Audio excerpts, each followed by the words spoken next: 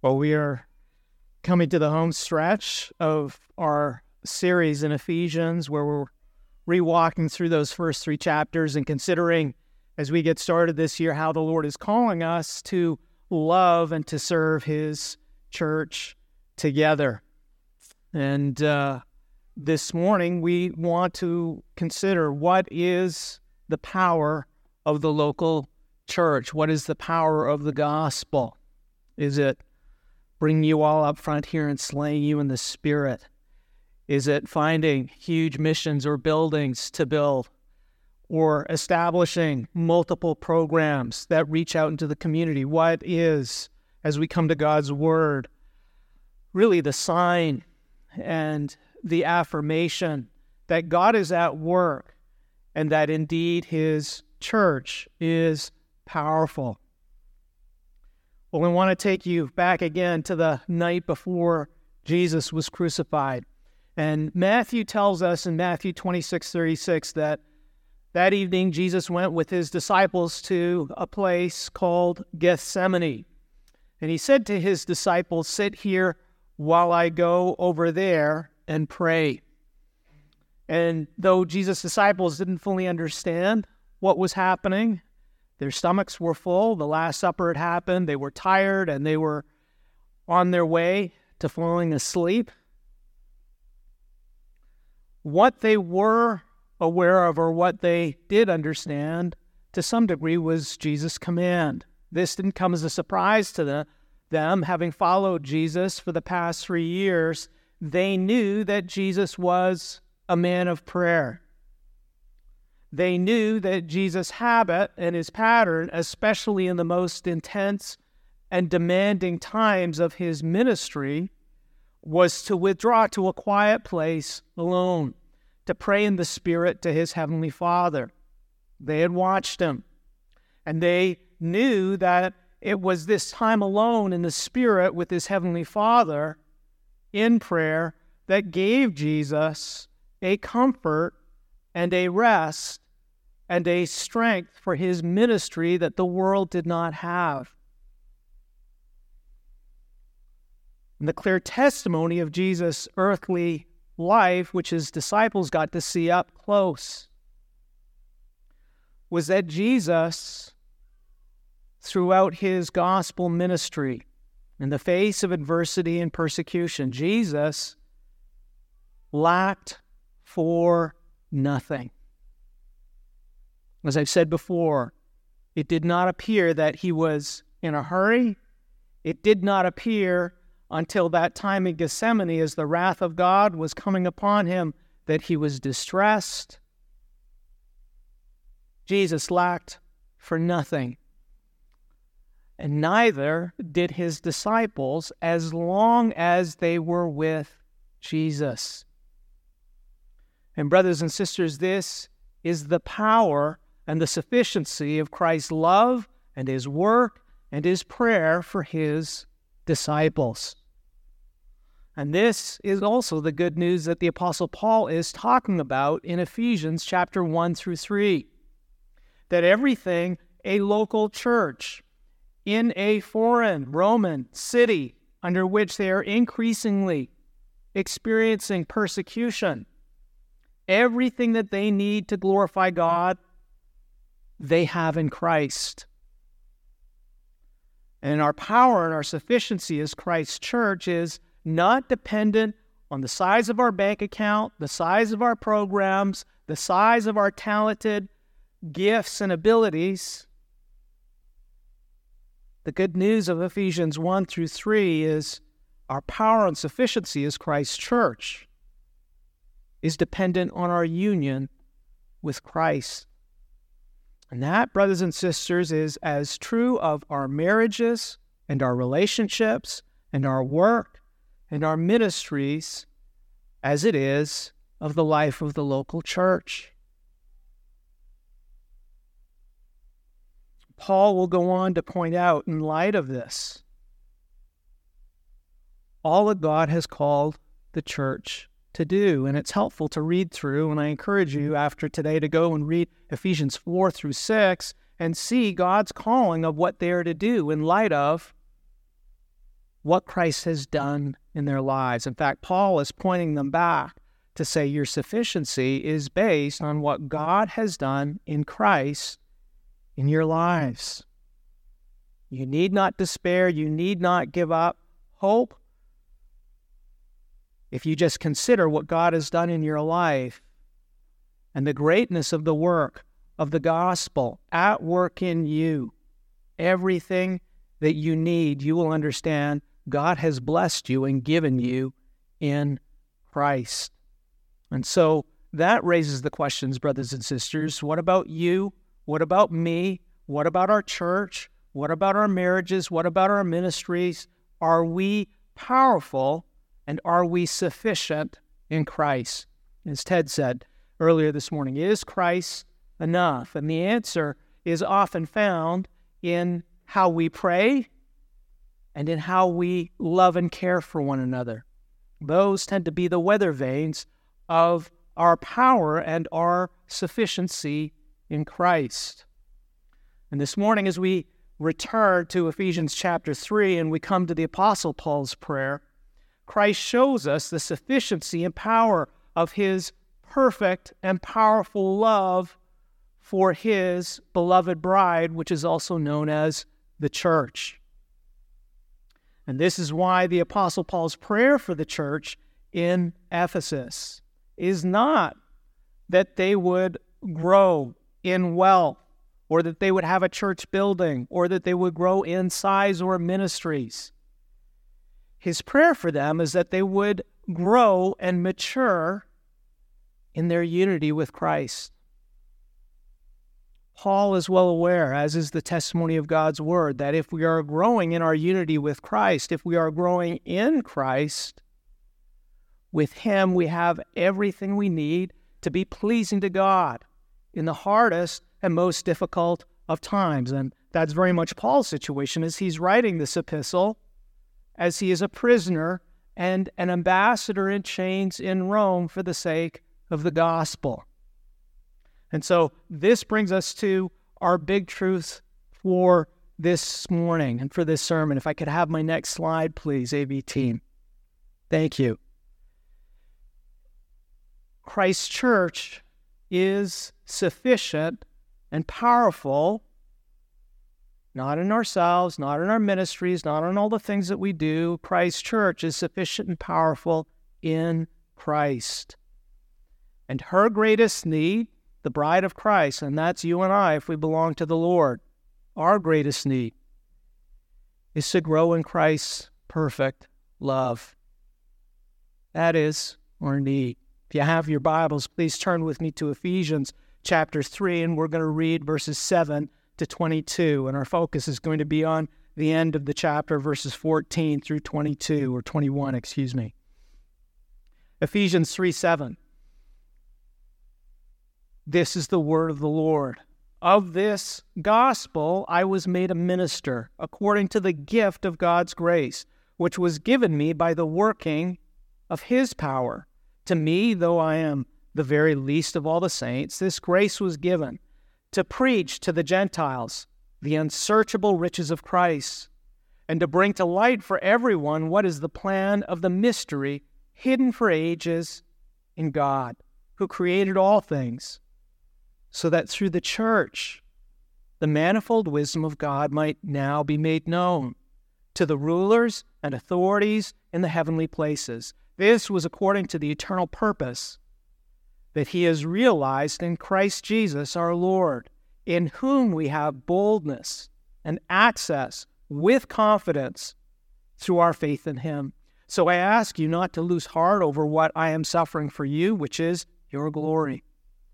For this reason, I bow my knees before the Father, from whom every family in heaven and on earth is named, that according to the riches of his glory, he may grant you to be strengthened with power through his Spirit in your inner being, so that Christ may dwell in your hearts through faith, that you, being rooted and grounded in love, may have strength to comprehend with all the saints what is the breadth and length and height and depth, and to know the love of Christ that surpasses knowledge, that you may be filled with all the fullness of God. Now to him who is able to do far more abundantly than all that we ask or think, according to the power at work within us. To him be glory in the church and in Christ Jesus throughout all generations, forever and ever. Amen. Wow, this is the word of the Lord. It's worth noting, brothers and sisters, the context of Paul's epistle to the Ephesians. According to the world's standards, unity with Christ had made the saints in Ephesus weak and vulnerable and poor. Ephesus was a rich and powerful city, and much of its wealth and power centered around its temple, the Temple of Artemis, which was one of the 7 wonders of the ancient world. And this temple and the worship of Artemis, or Athena, was the center of business, the center of politics, the center of life, the center of trade. And because of their unity with Christ, the local church in Ephesus and the saints in Ephesus had become cut off from all the advantages and benefits that came from life in Ephesus. The banking, the food shopping, the trade, the networks for the guilds, all of those things that were all tied and took place and revolved around activity in that temple, they were cut off from. And instead of worshiping in this world-class monument of the ancient world, where did they now gather?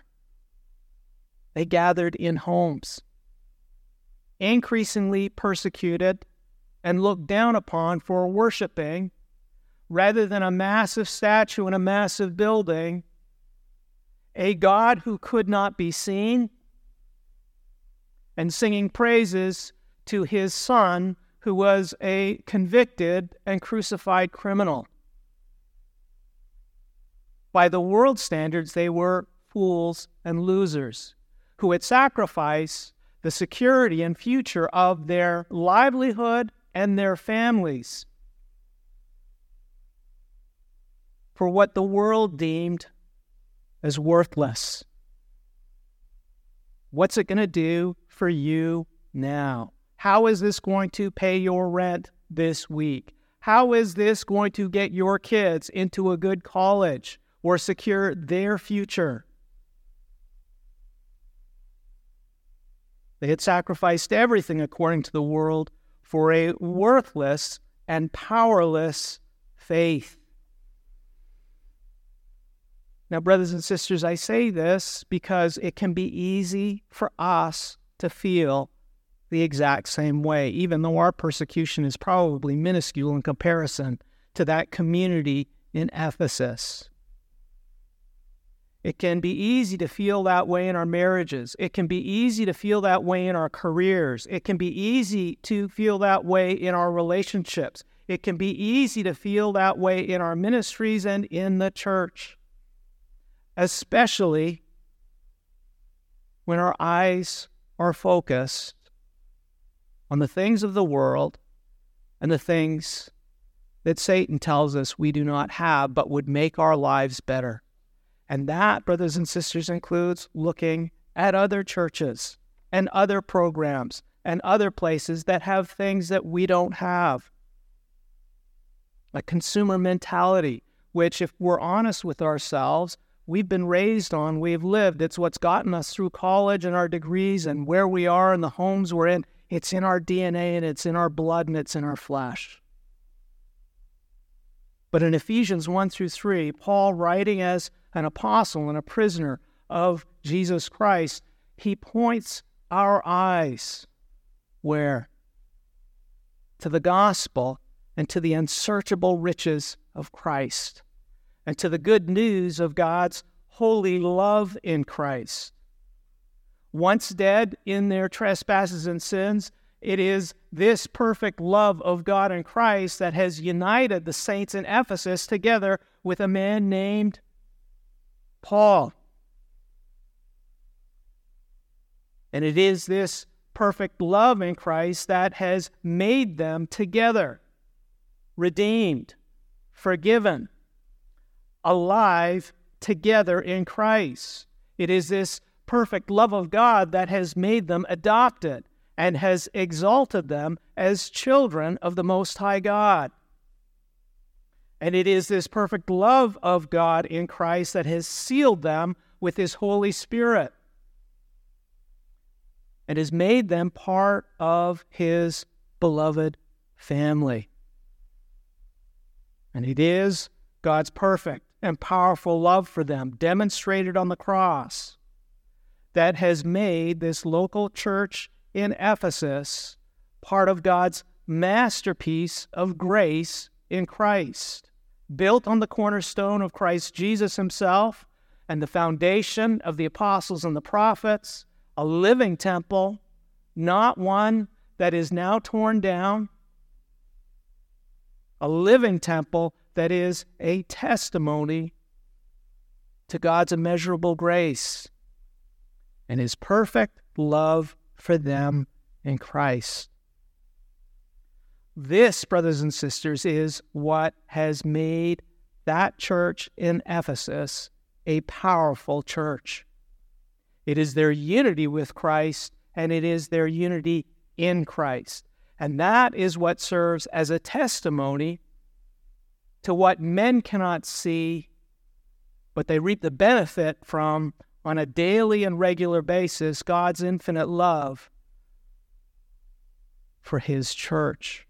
And this is what moves the Apostle Paul to pray and to write in verse 3:14, for this reason, because of God's perfect and powerful love in Christ, because of the witness and testimony of what the church is, our unity with Christ and in Christ. For this reason, I bow my knees before the Father. And this brings us to our first point this morning. Gospel power and gospel prayer come from gospel unity in Christ. Gospel power and gospel prayer come from gospel unity in Christ. Now, as we come into this prayer of the Apostle Paul, if we're honest with ourselves, everybody prays. Even atheists pray, right? Even people who don't believe in God pray. I was at Joshua Tree once and I bumped into a man. He wanted to talk. I didn't particularly want to talk, but he wanted to share with me what he'd seen at Joshua Tree, how he went up to a high point, the overlook of all of Joshua Tree, and how he stood up there and told me with a smile how he looked out and gazed, and he sent good thoughts out to all his friends. And after he did that, he took a moment of silence in the middle of our conversation and looked off and gazed out, and I'd assume he was sending more good thoughts out to his friends. Now, we laugh at that, right? Because it is ridiculous, okay? But whether you're a pagan lighting incense to your ancestors, or you're a politician sending thoughts and prayers to victims of natural disasters or school shootings, sadly for most of us, prayer is a powerless exercise of wishful thinking. An exercise in self-absorption about our desires and fears. And sometimes prayers can actually make us more stressed out than we were before as we focus in on what we need or we do not have. Everybody prays, brothers and sisters. It's who you're praying to and what you're praying for that sets things apart. And very clearly, as we come into the Apostle Paul's prayer in 3 verse 14, the Apostle Paul's prayer is different. Like his life and his ministry, his prayer is powerful. Why? Because like his life and ministry, the Apostle Paul's prayer is an expression of God's powerful and perfect love in Christ, working in and through his life. It's an expression of a love that works all the way to the cross and the resurrection. And in Ephesians 3, 7 through 14, the Apostle Paul uses the Greek word for power 4 times. And that word is dunamis, from which we get the word dynamic or dynamite. In the history of the world, the history of America, history of Canada, dynamite is what they used to destroy large blocks and portions of mountains and the cliffs in order to find a way through and to remove barriers that before that couldn't be removed. You'll recall the saying, not a Chinaman's chance. Now that referred to our ancestors' gambling patterns and the gold rush, but it also referred to the little men like me, who they get to hold the dynamite and go into those holes in buildings in order to blow the hole through.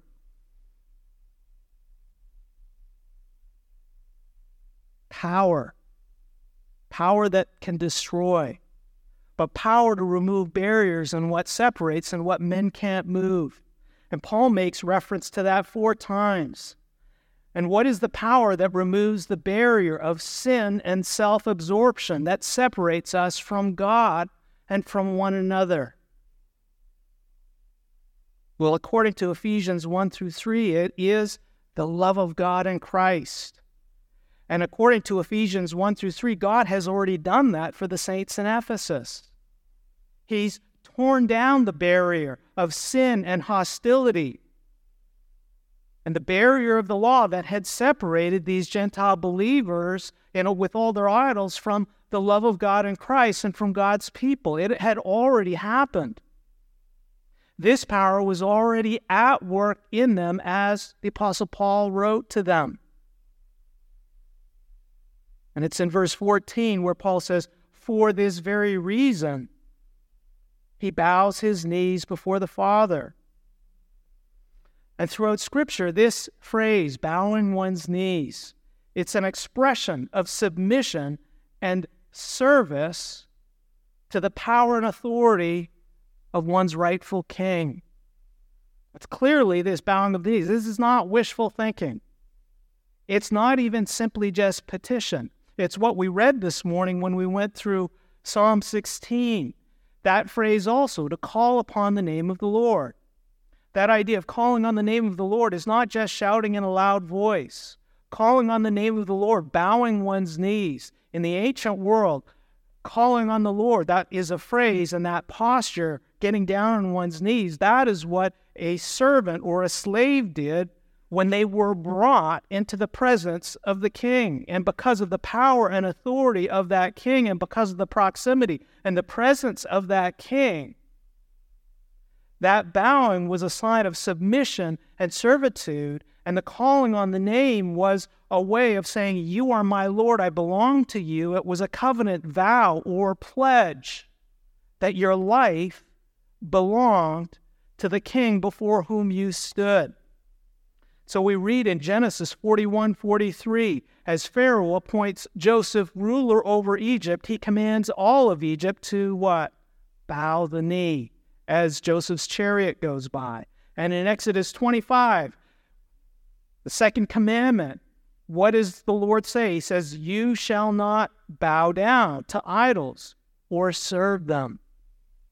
And then Psalm 95:6, oh come, let us worship and bow down. Let us kneel before the Lord our Maker. Well, brothers and sisters, what is it that brought Paul to his knees? It was not wishful thinking. It was a proximity to a very real power, to a very real presence, to a very real authority, to the king to whom he had been purchased and to whom he belonged. And who is this king who brings the Apostle Paul to his knees, ushered into the courts of the king? The idea is you don't get access to the king unless the king calls you, he invites you, he brings you. It's not, I'm going to wake up this morning and I'm going to fly to London, Buckingham Palace, knock on the door and say, hey, I'm here. Who is this king who brings the Apostle Paul to his knees? Verse 15. It is the king from whom every family in heaven and on earth is named. That's a reference to God as the sovereign creator of the universe, the one who has authority and power over all of creation. And yet, because of the Apostle Paul's unity in Christ, what does the Apostle Paul call this king? Father. Father. Brothers and sisters, what is gospel prayer? It is not wishful thinking. It is the love of God in Christ bringing us into the very presence of God's power and authority as His beloved church, as His children, to speak to Him as our Father. And what is the power of gospel prayer, brothers and sisters? It's not the act of prayer. As Jesus says, it's not our many words, it's not the things that we say, it's not Aladdin rubbing a lamp, and if we rub it in the right way, the genie comes out. It is the power of a believer's unity in Christ. And it's because of that relationship and because the boundary of sin has been removed, and we have this moment of intimacy with God, both in His power and authority, but also His perfect love as a perfect Father. Because of the cross, there is power in that moment. There is intimacy in that moment. There's a relationship that changes things. And it's worth asking, brothers and sisters, and I have to ask this of myself, how often can we be so self-absorbed in our needs? How often can we be so self-absorbed sometimes in our prayer, pastors especially, that we can't see how great our God is, how close He is, and the work that He is already actually doing in our lives because of Christ. Now, when my boys were small, Ethan's already as big, if not bigger than me, which is no major accomplishment, but when they were small, they would run to me all the time for everything. And that's the sad thing is your kids get bigger, right? They don't need you anymore because they think they can do it better than you can. But when they were small, they would come to me all the time for everything. Why? One, I was able to help and they needed something that needed to be fixed. Two, it's because I happened to be around, I was available. But I'd like to think, more importantly, that they came because not only did they know that I was their father, but they knew I was a father who loved them. And brothers and sisters, this is what makes gospel prayer powerful. And this brings us to our second point this morning. Gospel prayer pleads for strength, love, and unity in Christ. Gospel prayer pleads for strength and love and unity in Christ. Brothers and sisters, it's not wrong to go to the Lord with our needs. Have you lost a job? It's not wrong to ask the Lord for help in finding a job. Do you desire to be in a relationship? It's not wrong to ask the Lord for a relationship. Are there things broken? It's not wrong to come to the Lord and ask Him for things that need to be fixed. As our Father in heaven, He delights and He loves His children. He delights as they run to Him and come to Him and look to Him to put the things in their lives that are broken back together again. But it's important that we don't miss out on what's most important. As our children grow, if all we do is fix their toys, there's something missing in that relationship. And our Heavenly Father, in His love for us, desires for us to grow in His love. And this is what you see in the Spirit-led prayer of the Apostle Paul in verses 16 through 19.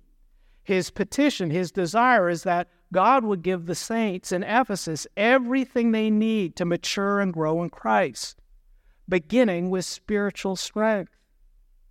His prayer for this church is that they would mature and grow, but very specifically that they would mature and grow in love, a love that looks like Christ and not like the world.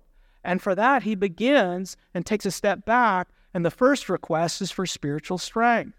He says, "For this reason I bow my knees before the Father, from whom every family in heaven and on earth is named, that according to the riches of his glory, he may grant you to be strengthened with power through his Spirit in your inner being.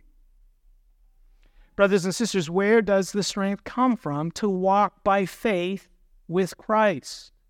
Where does the strength come from to endure in obedience in the midst of storms in this life, suffering, being pressed, hard decisions? Just looking at the life of Christ and the life of the Apostle Paul, it does not come, brothers and sisters, from trying harder. It does not come from more self-discipline. It does not come from more training or more education or even more accountability. You can train a dog to beg and you can train a child to sit still in church. But that is not going to enable that child or that dog to lead in love or to endure in love in the face of adversity. The strength to walk with Christ by faith, especially in the storms of life, comes from God alone. And you'll recall that the Apostle Peter learned that lesson first time as he watched his Savior being tried in the courtyard of the high priest and separated from Christ. He was unable to last a few moments by the fire without betraying his Lord and Savior. When we think of our lives, brothers and sisters, of how we love and care for one another, I've realized in my own life, so often my frustration when I tell people once or twice in order to try and protect them from something that's going to be destructive in their life. And they don't seem to listen. They go down that path and their lives are broken and damage is done. But I look at my own life and say, when I look at my frustration, when I look at my annoyance, grievance fine. How much am I depending on my warning to change their life? How much better I would be many times to pray rather than repeatedly talking to people when the warning's been done, to realize that it is not my word that is going to change a heart, but instead I am able to hope in a God who is able to save someone like the Apostle Paul, who saw the miracles of the apostles, who saw probably Christ being crucified, who saw Stephen being stoned, who witnessed the early church happening, and he denied, and persecuted, until Christ himself came face to face with him on that road to Damascus. And brothers and sisters, that is so desperately what we need, and this is what the Apostle Paul is praying for. Verse 16, he appeals not to our self-discipline or our training, or our ability to fix one another. He appeals to the riches of God's glory, all that God is. And so the Apostle Paul asks his Heavenly Father for what only his Heavenly Father can give, verse 16, that according to the riches of his glory, he may grant you to be strengthened with power through his Spirit in your inner being. And the word for strength the Apostle Paul uses here describes a strength that prevails and conquers in battle. And what is the spiritual battle every child of God is engaged in? Every one of us, brothers and sisters, is engaged in a battle with Satan, the world, and our flesh, all of which are trying to separate us from the love of Christ. Just think of getting up for church this morning. There's a battle going on for where we should be. Let's not minimize that. It is a real battle. When we wake up in the morning to pray and to read the Word, when we're tired in the evenings, what's easier, Netflix or the Psalms? There is a battle, brothers and sisters, in every aspect of our life, and that battle is to separate you from the love of Christ. And it's the battle that began in Genesis chapter 3 in the garden. It's not rocket science, brothers and sisters. It's very simple, and it's the same game plan over and over again.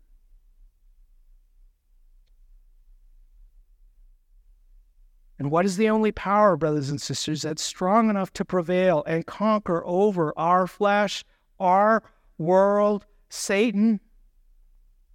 Brothers and sisters, it's not your power and mine, and it's not doing more push-ups, and it's not getting a new Bible reading plan. You should have a Bible reading plan.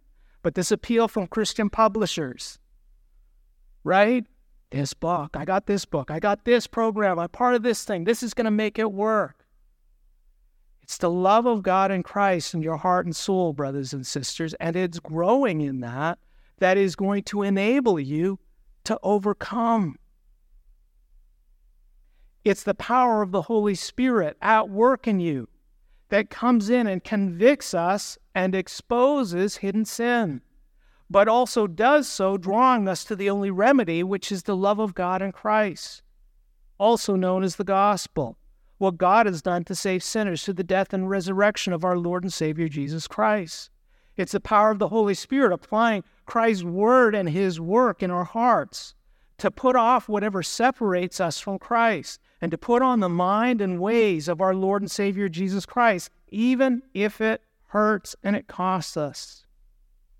And in verse 17, the Apostle Paul explains why he is asking God to give this strength and to give this power of the Spirit to the saints in Ephesus. Verse 17, he says, so that Christ may dwell in your hearts through what? Faith. That you, being rooted and grounded in love, may have strength to comprehend with all the saints what is the breadth and length and height and depth, and to know the love of Christ that surpasses knowledge, that you may be filled with all the fullness of God. Now, as we read this, what's the question?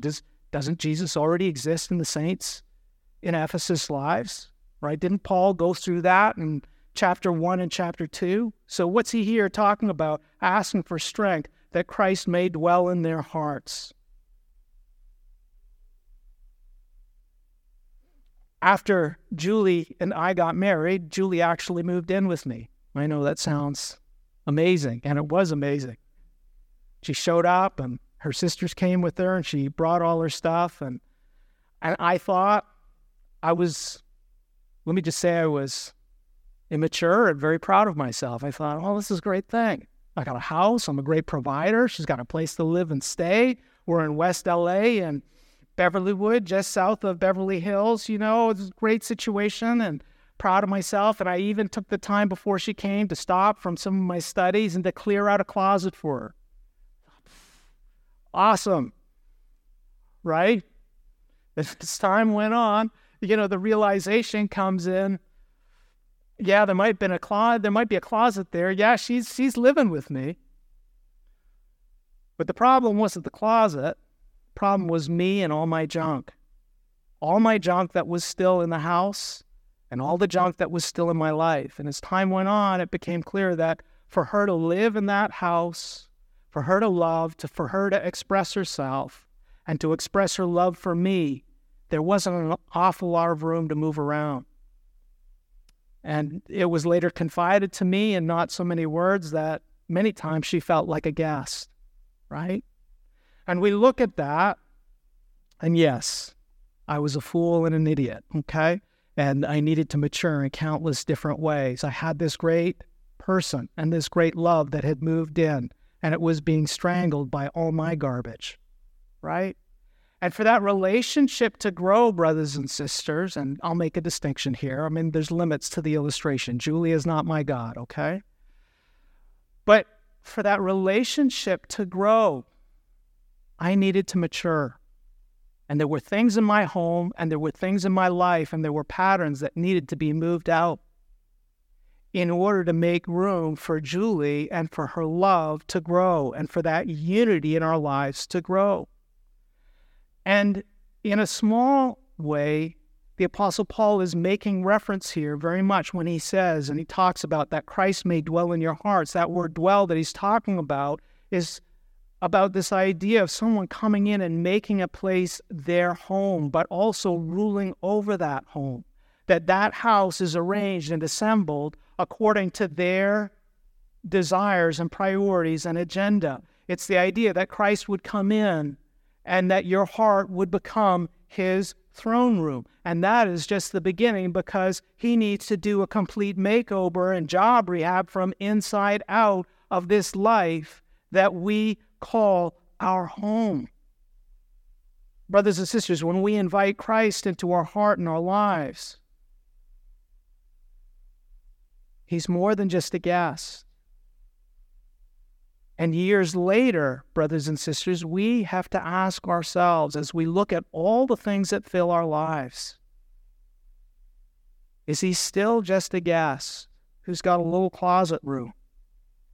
Or has he indeed, day by day, grown and become the King and Lord of our lives? Is our unity in Christ growing? When Paul asked for the power of the Spirit in our inner being so that Christ may dwell in our hearts, he's also, I believe, alluding to this spiritual process and battle. Because our idols and our sinful desires do not want to leave.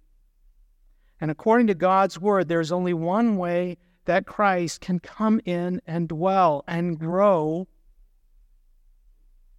in our lives. Verse 17, it's through faith. It's a submission and surrender to God as Father. It's a submission and surrender to Christ as Lord.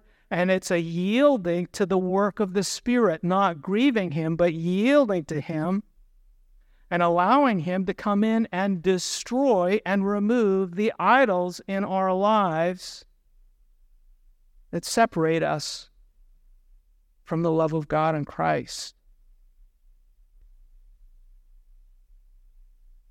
And when, brothers and sisters, we yield to the love of God in Christ, that's expressed through simply obedience to his word, Christ reigns because he refuses to live with our idols. And he becomes our rock and our foundation. That verse 17b roots and grounds us not in the love of our sinful desires, but in the love of God. And brothers and sisters, that is a sweet day. It comes by way of the cross. It is painful, but it sets us free from what's destroying our lives and our fellowship with the Lord and destroying our fellowship with one another. And as we walk through this, as we go through this, our appreciation and our experience of Christ grows. Yes, it is by way of the cross. Yes, it is by way of obedience. But through that, brothers and sisters, we begin to see and appreciate how much Christ loves us. And more often than not, brothers and sisters, it's not until we come to the other side, when we've been through the valley and we come out, we've seen the pain, we've gone through that loss that comes from being separated from something that had a hold on our lives. It's not then typically that we begin to see. It's when we come out the other side and we look back at what Christ has set us free from, and we begin to see how much he loved us, how much he put up with us, how much patience he had in our unholiness and our immaturity. And we begin to have a taste of a love, brothers and sisters, that is beyond comprehension and understanding. And this ultimately is God's desire for your life. He does not bring trials and tribulations into your life because he's having a good time. He does not enjoy seeing us suffer.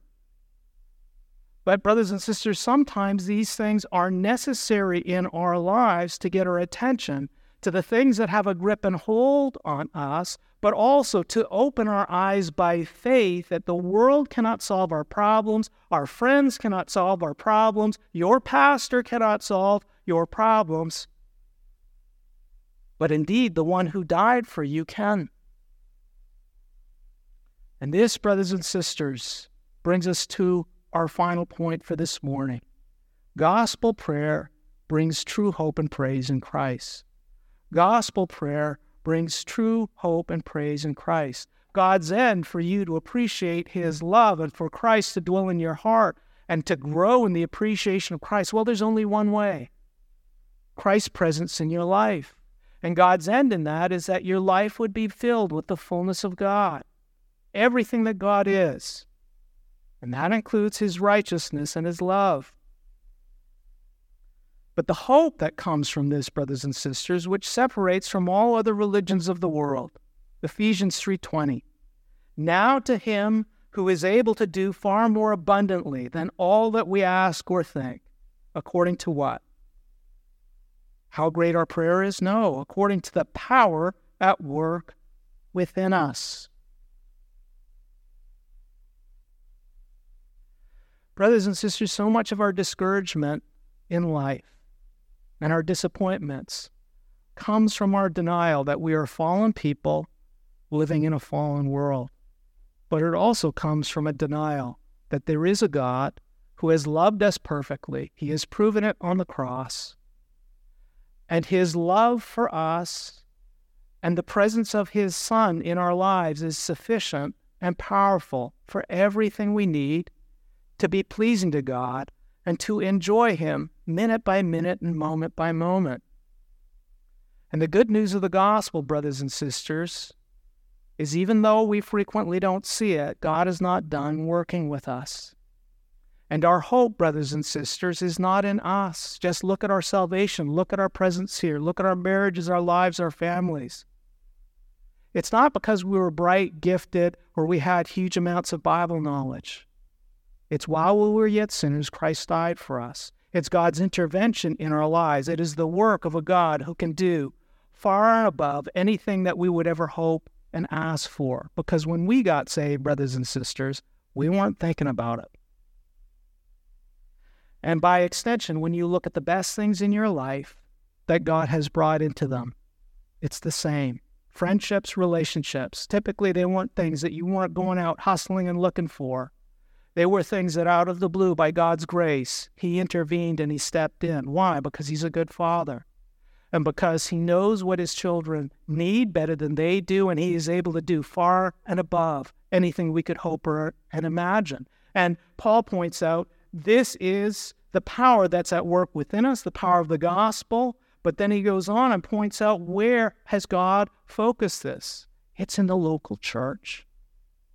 It's in the local church, brothers and sisters, because the local church that is united with Christ is the place where Christ reigns and presides, and it is the place that is sufficient and powerful. Why? Not because of us and not because of you and I, because this is where Christ is chosen to love his people. Brothers and sisters, our greatest need is to grow in our unity with Christ. So the first question is, are we united with Christ? Second thing we need to consider is, what are some of the things in our lives that we need to let go of? And we need to look to the Lord and ask for his help, because it's separating us from our relationship with the Lord, but also from our relationship with one another. And you know how the devil works. We've talked about this frequently, how he takes good things, family activities, work, all good things, all things in ministry. And Satan can come, and if he's not going to come through the front door and we don't let him in, he'll come through the back door, and those things can become our idols, respectable as they are, and begin to separate us from what's most important, which is Christ's presence in your life and mine, and growing in an appreciation of his love for us because we're united with him. Brothers and sisters, my prayer for you, as it is for me, is that we will grow in our love for Christ, but that's only going to happen through our unity in Christ. So one final application, if I could have my last slide. How do we grow in loving and serving Christ's church together? There's only one way. Maturity, brothers and sisters, is about growing in our relationship, our intimacy with Christ. And so I want to exhort you. We are so busy in this life. We're so busy in our prayers. Take time, like the Apostle Paul did, to meditate on the greatness of our God, but the greatness of his love for you. That's the gospel. How often do we stop and take those moments just to think and stop and not think, what do I need to do or what do I need to ask for? Because so many of our prayers can be driven by what we need or what we have to do. But just to enjoy the greatness of our God and the greatness of his perfect love in Christ for you. We need to pray that we would grow in the love of Christ in every aspect of our lives, our marriages, the shepherding of our children, our ministries, every aspect, but especially those things that are most important. And finally, what is God calling me to put off and put on so that we can walk more freely in the love of the one who loves us perfectly? Let's close in prayer. Lord Jesus, thank you for your desire and love for us, a desire and love that we would know you and that we would know your love and that we would begin to appreciate the extent of the power that is at work in us because of what you accomplished on the cross. Thank you for your mercy and grace, and for everyone who's here this day, Lord. May we know it and may we enjoy it this day and may we celebrate it. In your name we pray, amen.